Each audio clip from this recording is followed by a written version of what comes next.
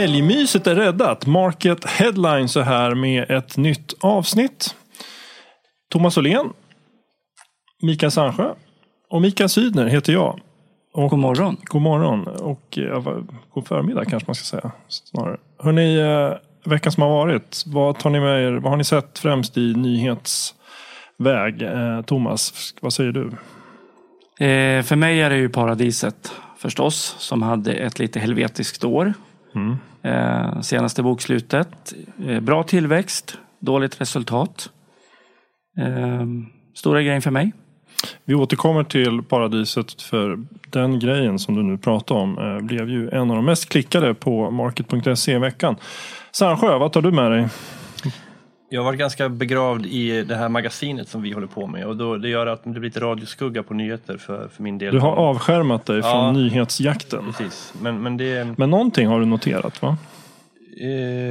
Har jag det? Ja, jag tror det. Tycker du har pratat om allt möjligt här i veckan? Ja, men det gör jag ju.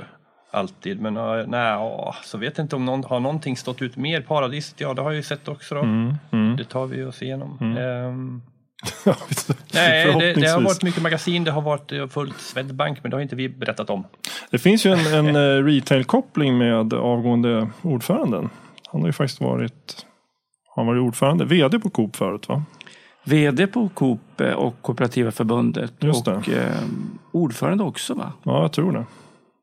Men det är osäker. Jag med, lite osäker. Fast det är inte så. Men det var nog ganska lugnt jämfört med Swedbank. Jag tror det. Ja, det var nog en fin tillvaro. Jag tror han längtar tillbaka. Jag tror det också. Vi pumpar ju ut grejer hela tiden, så det är klart att man ser saker fastnar, läser, går vidare. Vissa saker fastnar mer.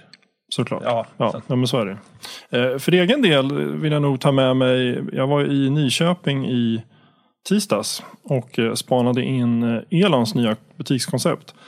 Där har det öppnat en av 2 pilotbutiker då, i det här helt nya Elon-konceptet som ska vara fullt genomfört i alla 300 butiker 2022, tror jag det är. Den saken såg jag, och där måste jag gå in och avbryta det lite om jag får det. Ja, varsågod. Den saken såg jag, det var en väldigt bra grej, för att dels för att jag själv träffade Stefan Lebro, han är vd. Du fick ju grundat med det här lite tidigare. Ja, och då berättade han ju om de här butikerna, men nu hade du fixat fram bilder därifrån och pratat om dem och gått lite djupare, så det var ju bra. Vi sa A tidigare, så har vi nu sagt B. Ja. Till och med C nästan. Ja. Men det var spännande. Det var en helt annan typ av känsla jämfört med gamla Elon, om man kan säga så.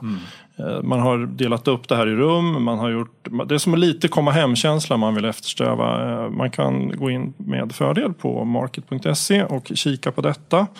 Men om vi går över till topplistan nu då. Mest läst den här veckan var Clas Ohlson, som gör succé med sin tjänst Clas Fixare. Det var du som skrev den, tror jag. Ja, just det. Så lite nyhetsaktiv har du ju varit. Ja, exakt.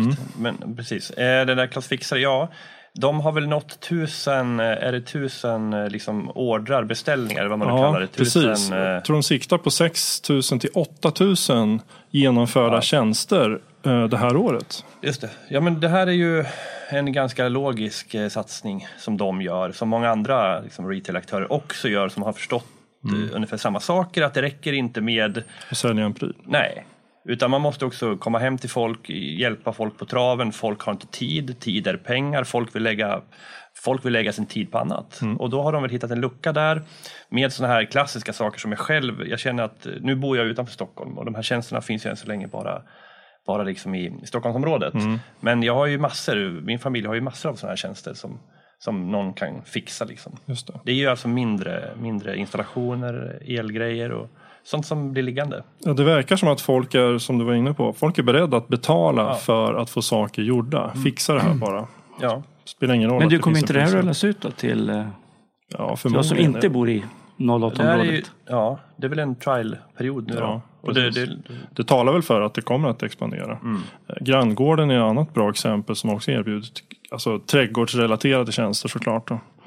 Så det här kommer säkert att växa, tror jag. Det här är ju helt rätt, alltså, det här med tjänstifiering, därför att folk har inte tid, som du säger, Mikael, och har inte heller alltid kunnandet. Och jag tror inte att konsumtionen kommer att öka jättemycket i detaljhandeln, utan det här är ju ett sätt för kedjorna, bolagen att faktiskt öka sin försäljning och öka lönsamheten. Titta på e-handeln till exempel med mat. Folk är beredda att betala ganska mycket egentligen för att få varor hopplockade hemkörda till exempel.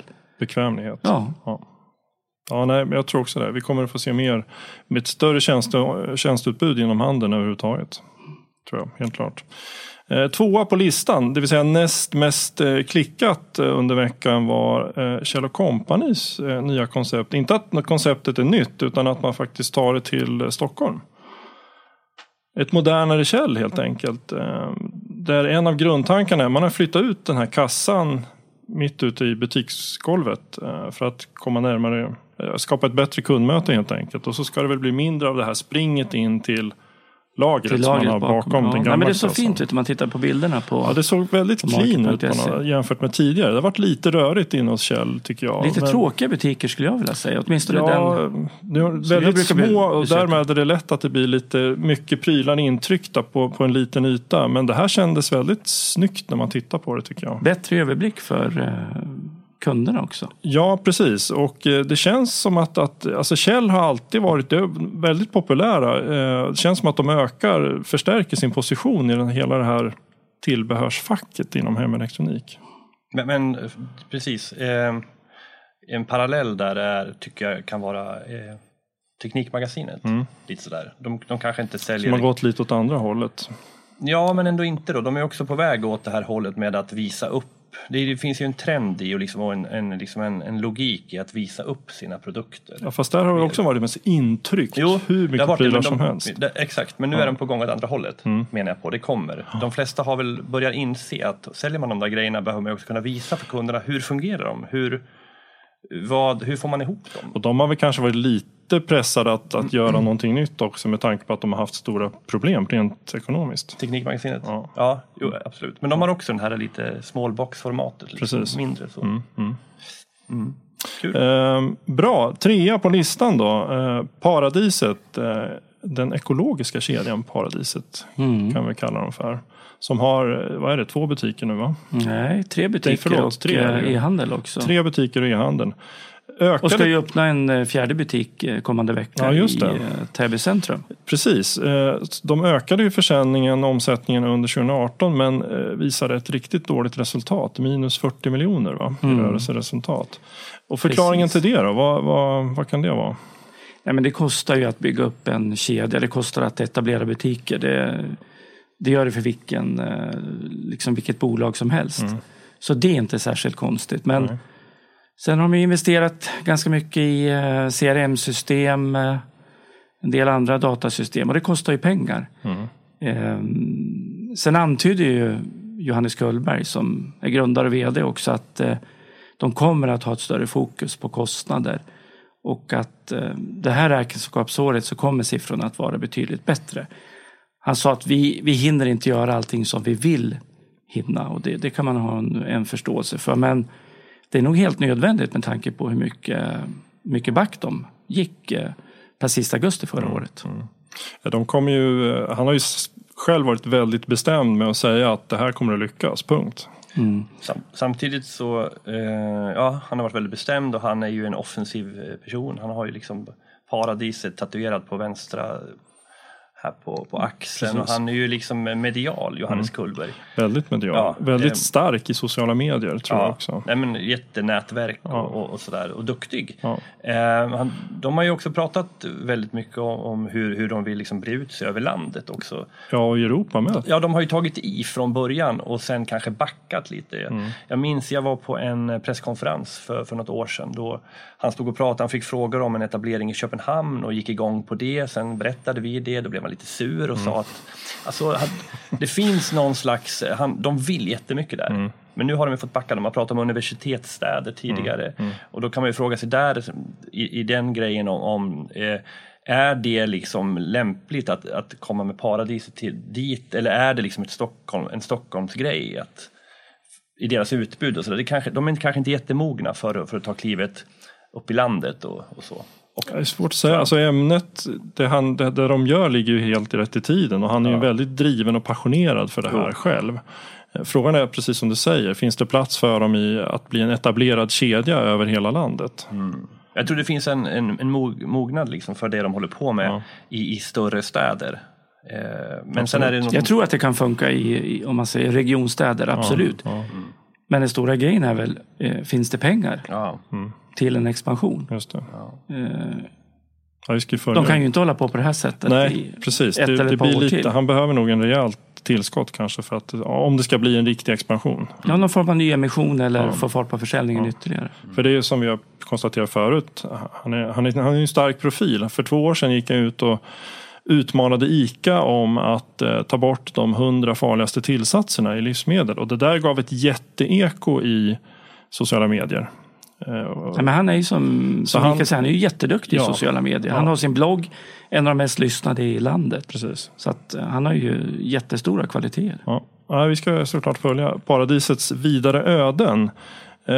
Något annat, vi gick ju ut med finalisterna i Retail Awards också i onsdags. Så jag rätt nu, jag tror det. 39 kandidater då som ska göra upp om 13 priser. Vi har ju suttit i juryarbete allihop här, kan vi säga. Är det något särskilt som ni tycker har stuckit ut lite i årets juryarbete jämfört med till exempel i fjol? Om man tittar på min grupp, årets tillväxtföretag, så det finns ju hur många företag som helst som har fantastiska siffror, som växer jättemycket. Framförallt i procent då, som vi tittar på. Så att det är jättesvårt att välja 3 finalister. Därför att siffrorna är helt fantastiska. Och det är ju väldigt roligt med tanke på liksom väldigt många krisrubriker när det gäller detaljhandeln. Att det finns sådana företag som växer jättemycket. Så att men det är jättetufft.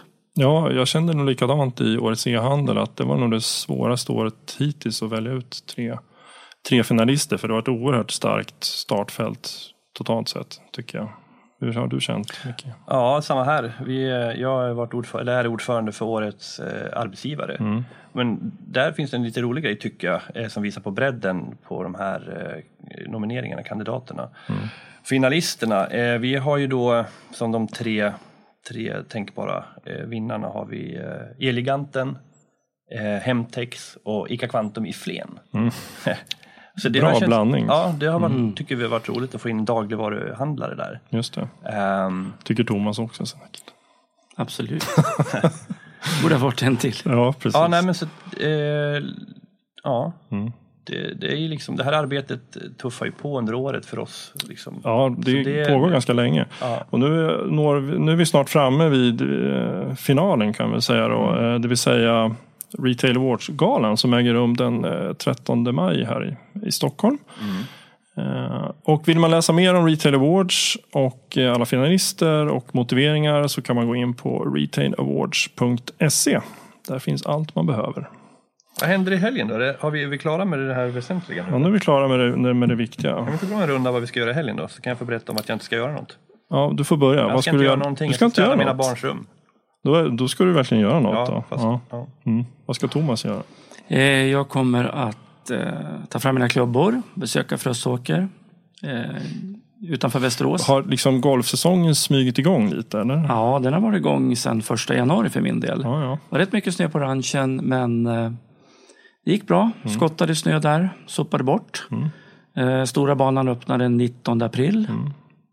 Boka gärna tid. Kommer du ihåg att ta med dina golfstrumpor? 18 hål. Precis. Vad ska du göra, Mike? Räcker med 1 hål. Jag ska träna och mest ta det ganska lugnt, tror jag. Sprida lite terror på gymmet. Härligt. Härligt.